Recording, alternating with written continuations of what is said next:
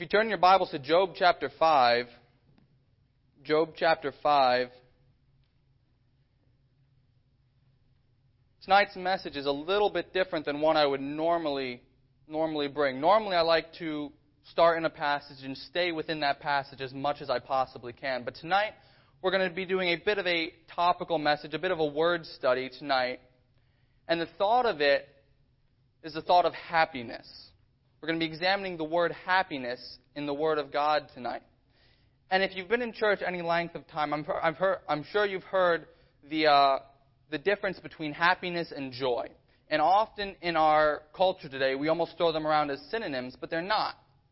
And joy, if you're familiar with it, joy is something that comes from inside. It's something that comes from within our heart, within our lives, and it is not affected by anything that happens to us around us. As Christians, we know that joy in our lives comes from the Holy Spirit.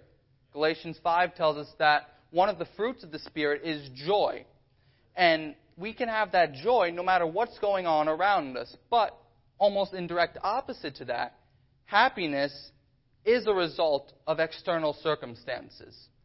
The joy comes from the inside, but happiness for you and I, it comes from something that happens to us. If I could put it this way, joy is something happening in us.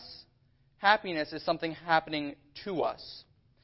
And I think often we talk about joy, and joy is extremely important. We know that the joy of the Lord is our strength, but we forget about happiness. And the Bible speaks a great deal about happiness. And tonight we're going to be going through the Bible. We're starting in Job, and we'll be working left to right. We'll be examining some of these thoughts on biblical happiness. Biblical happiness. Before we jump in, I'm just going to mention the first mention of the word happy comes in Genesis 30:13.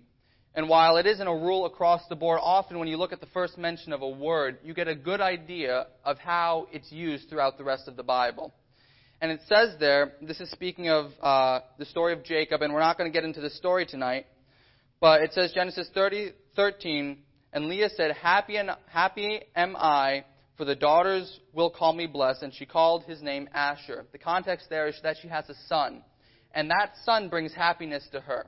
And so with that thought that it's an external circumstance, a child, that brings her happiness. So with that thought of what happiness is, an external influence that brings happiness in our lives, we're going to look at 9 thoughts tonight.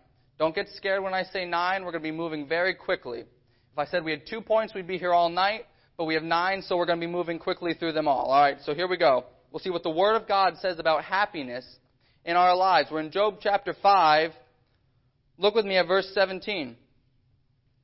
It says, Job 5:17 says, behold, happy, there's our word, happy is the man, watch this, whom God correcteth. Therefore despise not the chastening of the Lord. The first thought of happiness that we're looking at is not one that normally springs to my mind when I think of what makes me happy. If you were to ask me to make a list of the top 5 things that make me happy, chastening, correction, almost definitely would not make that list. It's not something that we look at and what brings us happiness. But Job says here, happy is the man whom God correcteth. And correction is a funny thing, because while we don't like it when it's happening to us, what it tells us is that that person cares for us. There's been times, whether it's been a parent in my life or a teacher or something like that, where somebody's come to me and said, I've seen this, I've seen that. It's not a good thing. And while I don't necessarily like that, I'm happy knowing that they care enough about me that they're willing to look out for me and point that out. Hebrews chapter 12, you don't have to turn there, tells us that for whom the Lord, watch this, loveth, he chasteneth, and scourgeth every one whom he receiveth. If ye endure chastening, God dealeth with you as with sons. For what son is he whom the Father chasteneth not? When we have God's correction in our life, that tells us that we are his child. That tells us that he loves us, and he's interested in making sure that we're on the right path. So while the correction, the chastening in itself may not be enjoyable, the knowledge that it shows that God loves us should bring happiness to us as Christians. Job says that, behold, happy is the man whom the Lord correcteth. Number 2, we're moving forward, we're moving left to right. Turn to the book of Psalms. Turn to the book of Psalms. Psalms chapter 144.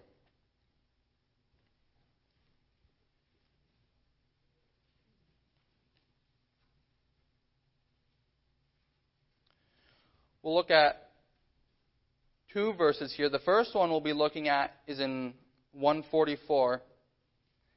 And if you're there, we're looking in verse 15. It's the last verse of the chapter. It says, "Happy is that people that is in such a case, yea, happy is that people whose God is the Lord." I'm sure many of us are very familiar with this. We hear that verse a lot. But first of all, happiness comes from correction. Number 2, happiness comes from having God as our Lord. Comes from having God as our Lord. And we're going to get into why that should bring us happiness. Look over in chapter 146. This tells us why having God as our Lord brings happiness. 146 verse 5 says, "Happy," there's our word, "happy is he who hath the God of Jacob for his help, whose hope is in the Lord his God." God is our hope and our help. If you're saved here tonight, then God is your Lord. And when He's your Lord, He is also your hope and your help. We'll look at those two things as to why those bring us happiness. We'll look first of all at help. Look back at 144, where we were just a moment ago. Verse 11, this is David writing here. He says, "Rid me and deliver me from the hand of strange children, whose mouth speaketh vanity, and their right hand is the right hand of falsehood." Note that when David was writing this passage, he was not yet delivered. He was asking God for deliverance, but he said, "God is my Lord, and so I have that help. He is my help." It had not yet come to pass, but he was hoping in that. Now, note that David had a temporary hope. A temporary hope. Verse 12 down through 14, we're not going to read it, but David is talking about all sorts of physical things. He's talking about their sons, their daughters, their oxen, their crops, things like that. David was hoping for physical help. But you and I today, we have an eternal hope. We have an eternal hope. 1 Corinthians says that if in this chapter 15 says, "If in this life only we have hope in Christ, we are of all men most miserable.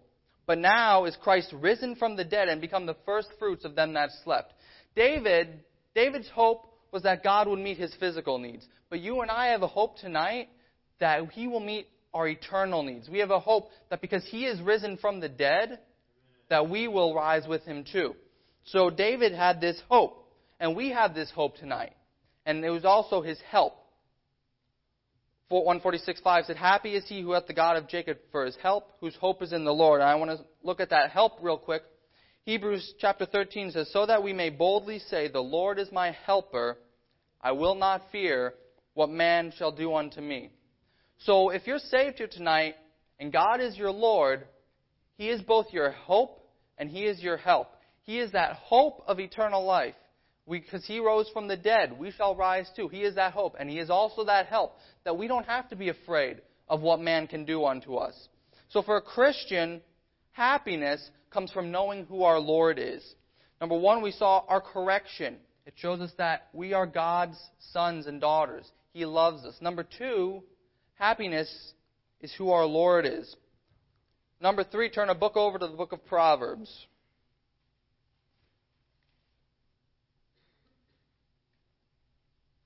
Proverbs chapter 3. As you read the book of Proverbs, almost the entire first half of the book is discussing wisdom, is discussing getting wisdom. And we see that number 3, happiness comes from getting wisdom. Look at chapter 3, verse 13. It says there, "Happy is the man that findeth wisdom, and the man that getteth understanding." Skip down just a couple verses to verse 18. She, this is speaking of wisdom personified, "She is a tree of life to them that lay hold upon her, and happy is every one that retaineth her." There are a few things I think there are few things in this life more frustrating than not knowing what to do, than not knowing where to go, not knowing what's our next move. And God not only gives us a book of wisdom in Proverbs, He gives us the whole counsel of God. He gives us wisdom in His book. Not only does He do that, but He says, if you're confused on that, He says, just ask me. James chapter 1 says, if any of you lack wisdom, let him ask of God. God doesn't want us to be confused. Remember, God is not the author of confusion. God doesn't want us not to have direction. God doesn't want us not to know where to go. He wants us to have wisdom. And He says, with wisdom, He says, when you know what to do, that brings happiness. That brings happiness. Happy is the man that findeth wisdom. Have you ever been there where you're not sure, you could fill any situation in this blank, but you're not sure where you're going to go, what you're going to do, and then you finally get that answer, and it's such a relief, such peace that comes from that. God wants us to have that. He doesn't want us tossed with uncertainty. He wants us to have wisdom, and He offers it to us freely. He says, just ask. He says, happiness is getting wisdom. Number 4, also in Proverbs, stay in the book, just a couple chapters over. Chapter 14. Proverbs chapter 14. We saw happiness comes from God's correction in our lives. It shows us that He loves us. Happiness comes from knowing who our Lord is, that He is our hope and our help. Happiness comes from getting wisdom, getting direction. Look with me at Proverbs chapter 14, verse 21. It says there, he that despiseth his neighbor sinneth, but he that hath mercy on the poor, happy is he.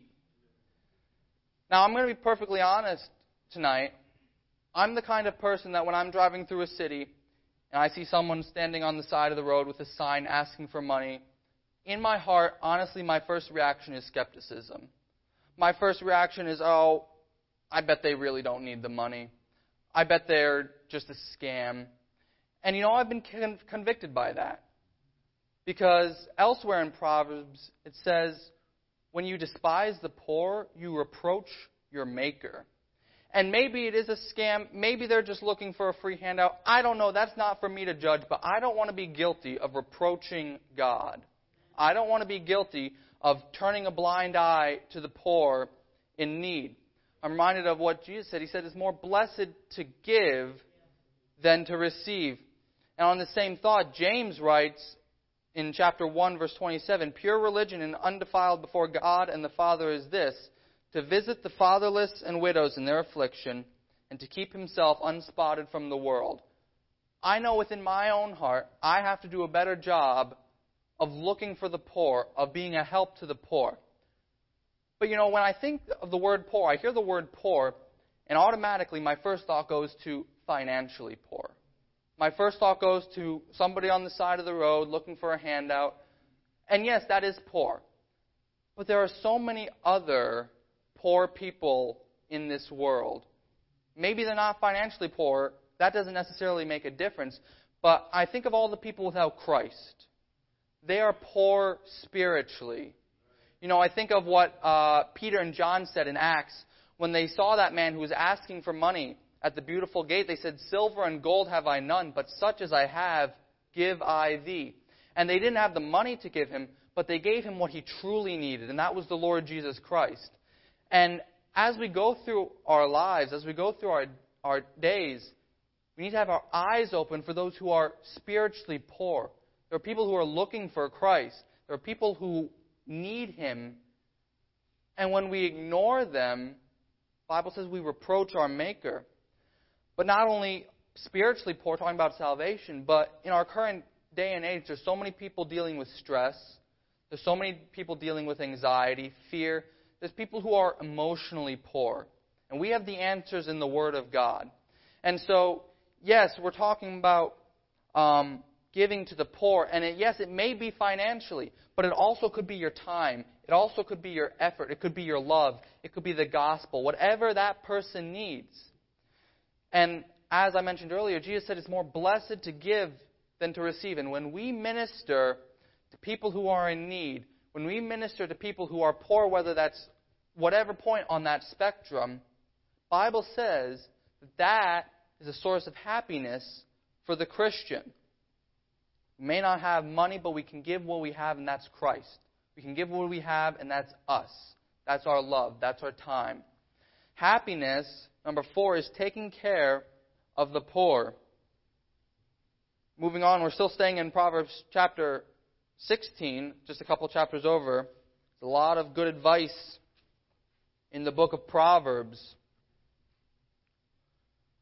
Proverbs chapter 16, verse 20 says, Proverbs 16:20 says, "He that handleth a matter wisely shall find good, and whoso trusteth in the Lord, happy is he." I mentioned a few points ago, we talked about wisdom and how God will give us that wisdom, but so often it doesn't come right away. So often that direction doesn't always come right when we want it. And that's where this trusting God comes in. That's where this trust comes in, this waiting. And it's so easy when we pray for direction, we pray for wisdom, and it doesn't come right away that we panic. And we start making our own plans, and we start trying to figure out what our next move should be and how we're going to handle it. When in reality, God just wants us to trust Him. And when we have that trust, we have that peace, and we have that happiness. We can't control everything around us, and so sometimes when we try to do that, it brings the exact opposite of happiness. But when we sit back and we say, God, you're in control. You lead me, you guide me, you're in control of the circumstances surrounding me, that thought brings happiness to a Christian. That brings happiness to a Christian. Next, happiness is trusting the Lord. I want you to notice also, happiness is fearing the Lord. Skip down to Proverbs 28.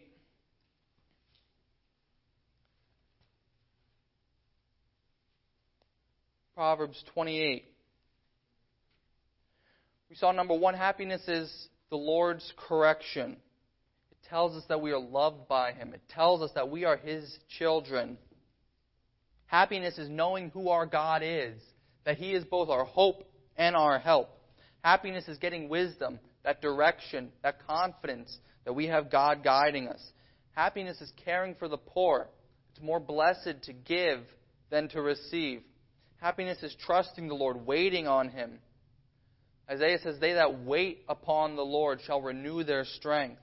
And here in Proverbs 28, we see that happiness is fearing the Lord. Verse 14 says, "Happy," there's our word, "happy is the man that feareth always, but he that hardeneth his heart shall fall into mischief." That's Proverbs 28:14. I want you to look at the verse before that. Verse 13 says, and this is important to this verse, "He that covereth his sins shall not prosper, but whoso confesseth and forsaketh them shall have mercy." And then our next verse says, "Happy is he that feareth always." We can't have proper fear of the Lord when we have unconfessed sin in our lives. We can't have a proper fear of the Lord. We can't have a proper reverence, proper respect for our God when we have a hard heart and when we have unconfessed sin in our lives. When we confess and forsake those sins, like verse 13 says, and we don't harden our hearts, then we have a right relationship with God. And when we have a right relationship with God, that brings happiness to the Christian. For a Christian to be odds at God is miserable for the Christian. For a Christian to have sin in their life is miserable for the Christian. But when there's a right relationship, when there's a soft heart, when there's confessing, forsaking sin, then happiness can be yours and happiness can be mine. One more in Proverbs, one chapter over, 29. And this one sort of ties in with the one before it. We'll look at 2 verses for this one. We saw happiness is fearing the Lord. And this one we'll see that happiness comes from obedience. Happiness comes from obedience. Chapter 29, verse 18 says, "Where there is no vision, the people perish, but he that keepeth the law, happy is he." So often I think we focus on the first half of that verse, and it's a very important verse. We need vision, but we can't forget the second half. He that keepeth the law, happy is he. And that law, of course, is referring to the Word of God. It's referring to the Word of God. And you don't need to keep that passage anymore, but turn to the book of John, our first New Testament passage. On the same point that happiness is obedience, Proverbs says, "He that keepeth the law, happy is he." Jesus says a similar statement in the book of John, chapter 13.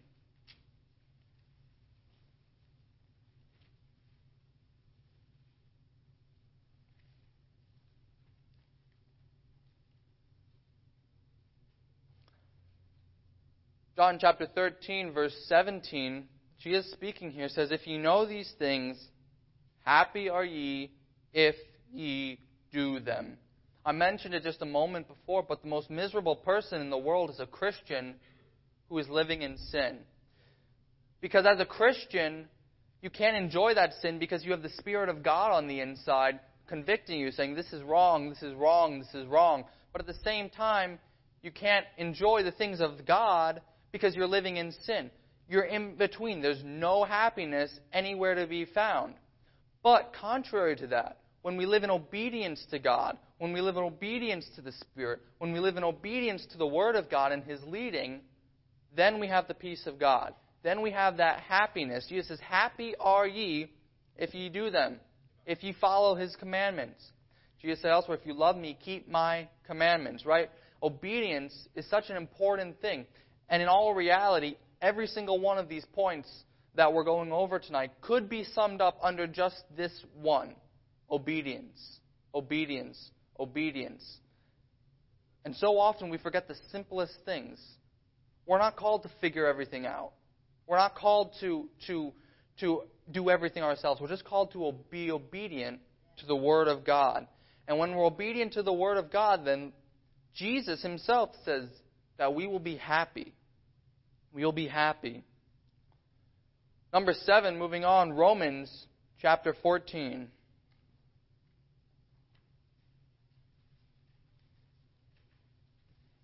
This is a bit of an interesting one here. Romans chapter 14.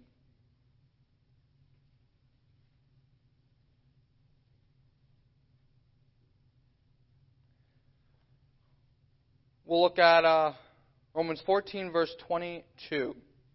Verse 22. It says there, "Hast thou faith? Have it to thyself before God." And here's our part. "Happy is he that condemneth not himself in the thing which he alloweth." Romans chapter 14 here is discussing what I like to call gray areas.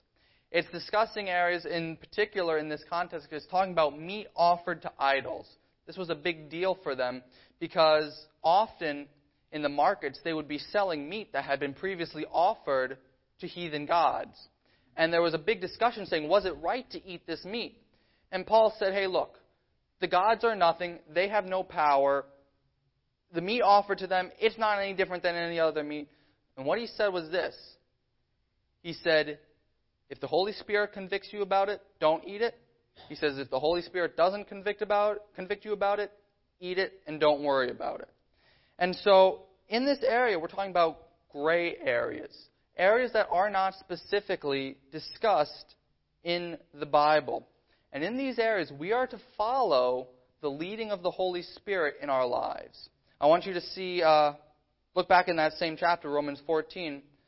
Paul talks a great deal about personal accountability in this chapter. Romans chapter 14, verse 3 says, let not him that eateth, referring to that meat, eateth, despise him that eateth not, and let not him that eateth not judge him that eateth, for God hath received him. Skip down to verse 5.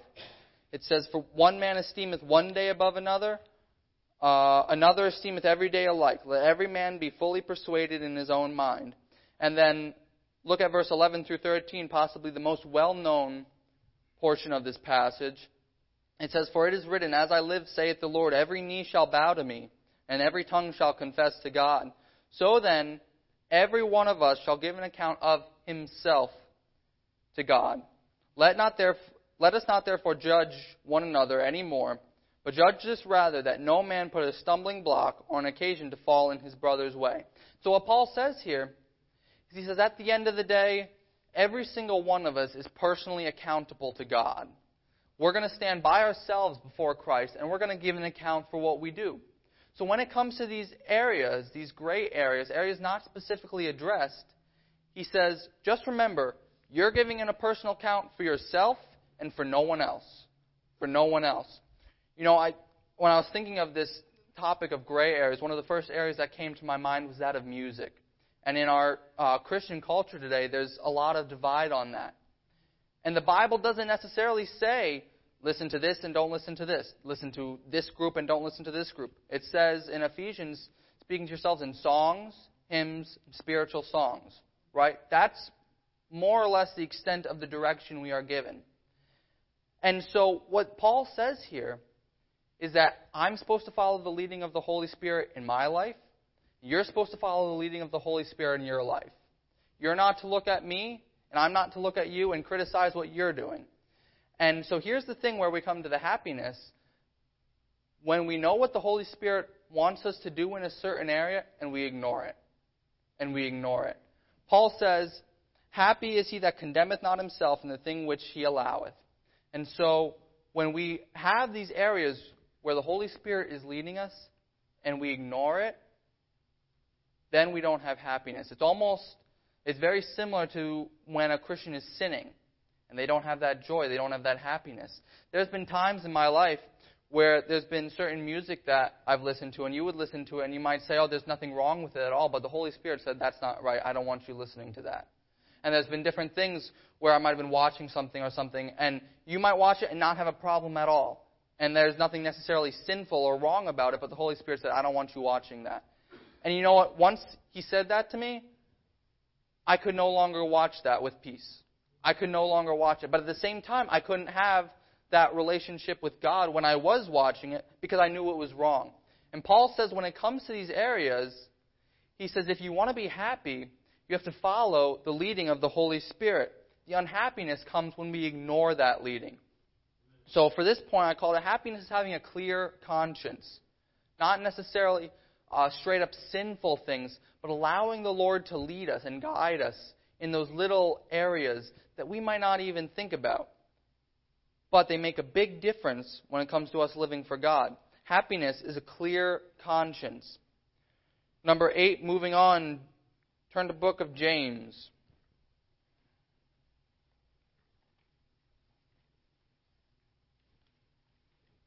We read a couple passages from the book of James earlier. We're looking at James chapter 5.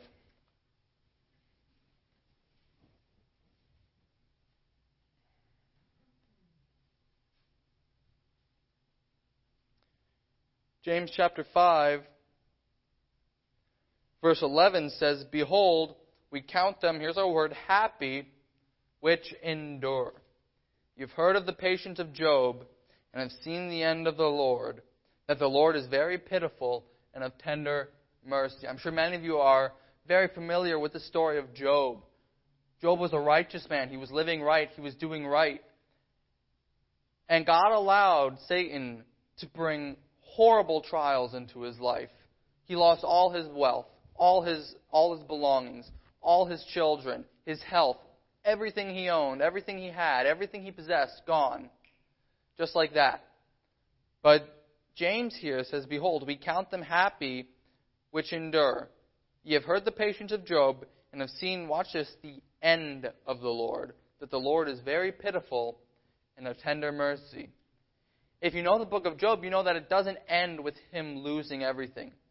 It ends with the Lord coming through and giving everything he had back and more. And what James is saying here, he says, happy are ye that endure. Why? Not because the trial is so amazing, but because the Lord is merciful. The Lord is merciful. The end of it says, the Lord is very pitiful and of tender mercy. Happiness doesn't necessarily come from the trial, but it comes from the knowledge that the Lord is merciful to you and I as we go through that trial.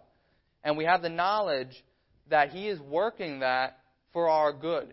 He is working that for our greater help. He is working that for His glory. We count them happy that's enduring. Let me encourage you, if you're going through a trial tonight, whatever it might be, endure. Endure. The Lord is merciful. The Lord is merciful. And then finally, our last one tonight is a bit of a doozy. 1 Peter chapter 3, one book over.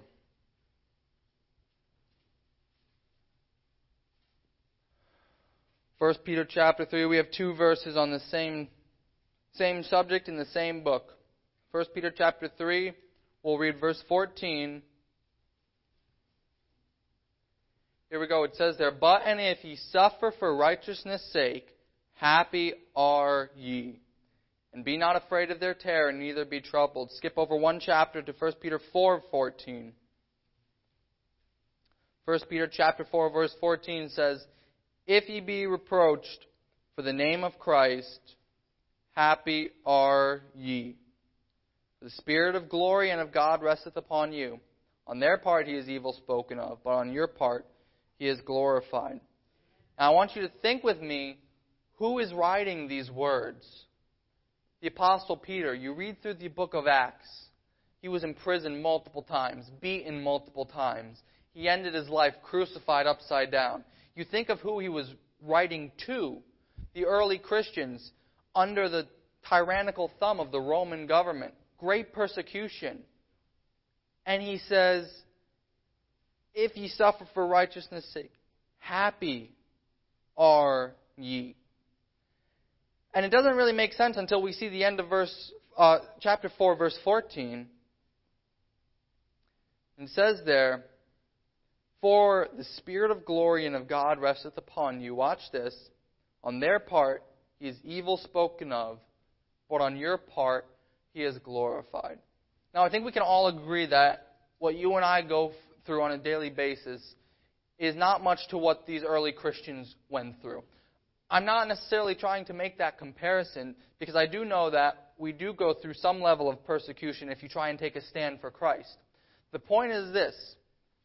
The point is that the happiness comes from the realization that we are bringing glory to God. That we are bringing glory to God. It says there, "But on your part He is glorified."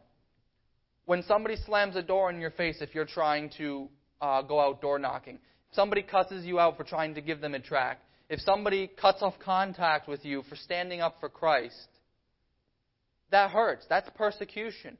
But He is glorified because you stood up for the Lord Jesus Christ. "Happy are ye, if ye be," verse 14 says, "If ye be reproached for the name of Christ, happy are ye."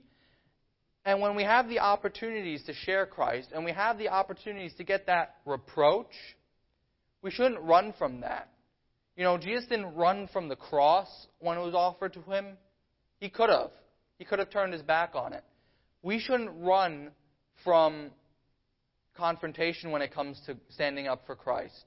We shouldn't run from handing out gospel tracts. We shouldn't run from sharing the gospel, because whatever the response is, Jesus is glorified. I want you to think about that with me. Whatever the response to your witnessing is, Jesus is glorified. If they get saved and they trust Christ, obviously He gets glorified. It says the angels rejoice in heaven.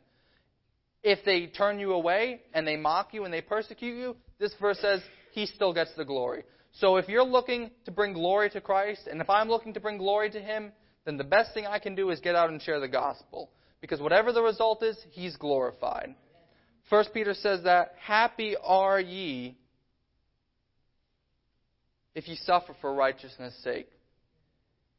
And as we went through these, there was several of them that, I looked at and I thought, I don't necessarily look at those things as a source of happiness for me. And in conclusion here, I have two thoughts sort of to bring this into a practical application of what we can do with this study on happiness. And the first one is specifically with this. The second one is a little more general, but the first one is that this. Our emotions are a part of us. We cannot separate them from who we are. But as Christians, our responsibility is to glorify God with our emotions. And speaking with happiness, if the only times that you and I get happiness is if in the same times when everybody else in the world gets happy, God doesn't get any glory from that. If I get happy because my favorite sports team wins tonight, you know what? The 100,000 fans of that sports team are also happy. If I get happy when I get to go on vacation or whatever, great. Everybody else who gets to go on vacation gets happy at that point. But it's when our happiness comes from something different. When our happiness comes from something that the world looks at and says, why is that bringing you happiness? Why are you happy when you're being mocked at work for reading your Bible? Why are you happy when the chastening of God is upon you? When our happiness comes from that, then God gets the glory. Then God gets lifted up because it's something different from what the world sees. It's only when we get our happiness from something that the world looks strangely at that we glorify God. If my source of happiness is the same thing as the world, God doesn't get lifted up. And so the first thought is let's examine where our happiness comes from.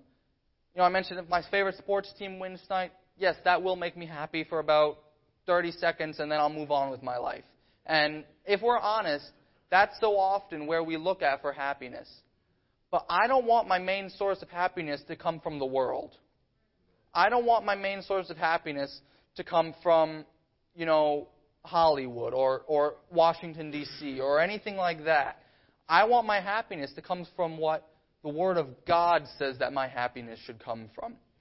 The second thought is a little more general, but it may be the most helpful of the whole message. And it's again on this thought of emotions. And we've been talking about happiness tonight. But so often in my life, I've been guilty of letting my emotions lead me and I just follow behind. And we're talking about happiness, but that could be anything. It could be fear, it could be worry, it could be pride, it could be fill in the blank. I've been guilty of letting my emotions lead me and I just follow along. And when we do that, we get into trouble real quick. What we should be doing with our emotions, because we have them and they're very real, we should be doing with our emotions is subjecting them to the Word of God, letting the Word of God lead our emotions, and then we follow behind. And we talked about happiness tonight, but like I mentioned, you could fill in the blank, whether you're struggling with whatever, fear, anxiety, worry. Look at what the Bible has to say about that. Look at what the Bible has to say about fear. Do a word study on the word fear. See what God says about fear. And you know what you'll find? You'll find that God has not given us the spirit of fear. And you could go on and on and on down the line of how God does not want us to be afraid. And fill in the blank with whatever emotion. When we live our lives letting our emotions lead, that's how the world lives. The world lives in a place where they see something, they want it, they just go get it. There's no control. They're being led by their emotions. That's the only thing they have to lead them. That's the only thing there is to lead. But we have the Word of God. We have the Holy Spirit living inside you and living inside me. And when it comes to our emotions, again, we've been talking about happiness tonight, but subject it all to the Word of God. I heard an illustration once that we're like a train. And some people, their emotions are the engine and their mind is the caboose. Wherever their emotion goes, that's where they go to. And then I heard it was a secular example that I heard, and the person was saying that your mind should be the engine and your emotion should be the caboose. Wherever your mind goes, that's where your emotion goes. But I present a third option. As Christians, I don't want my mind leading me where I'm going either. I want the Word of God to be the engine, and then I want my emotions to be the very last bit. I want the Word of God to be leading me where I should be going. And so we're talking about happiness tonight. And as I was putting this together, I was convicted where I'm getting my happiness from. Where I'm getting my happiness from. I want to glorify God with my emotions. I want to glorify God with my happiness. I want to make a difference in the world.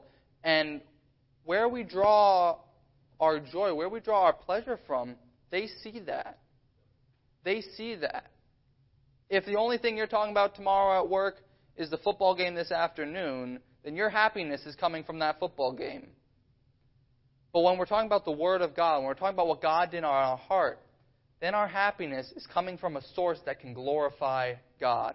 So that's my prayer for you tonight, and that's what I've been doing. I've been examining my heart to see where I've been out of balance, where I've been letting my emotions lead, where I've been letting my source of happiness be something that doesn't bring glory to God. Go ahead and pray. Lord, we love you.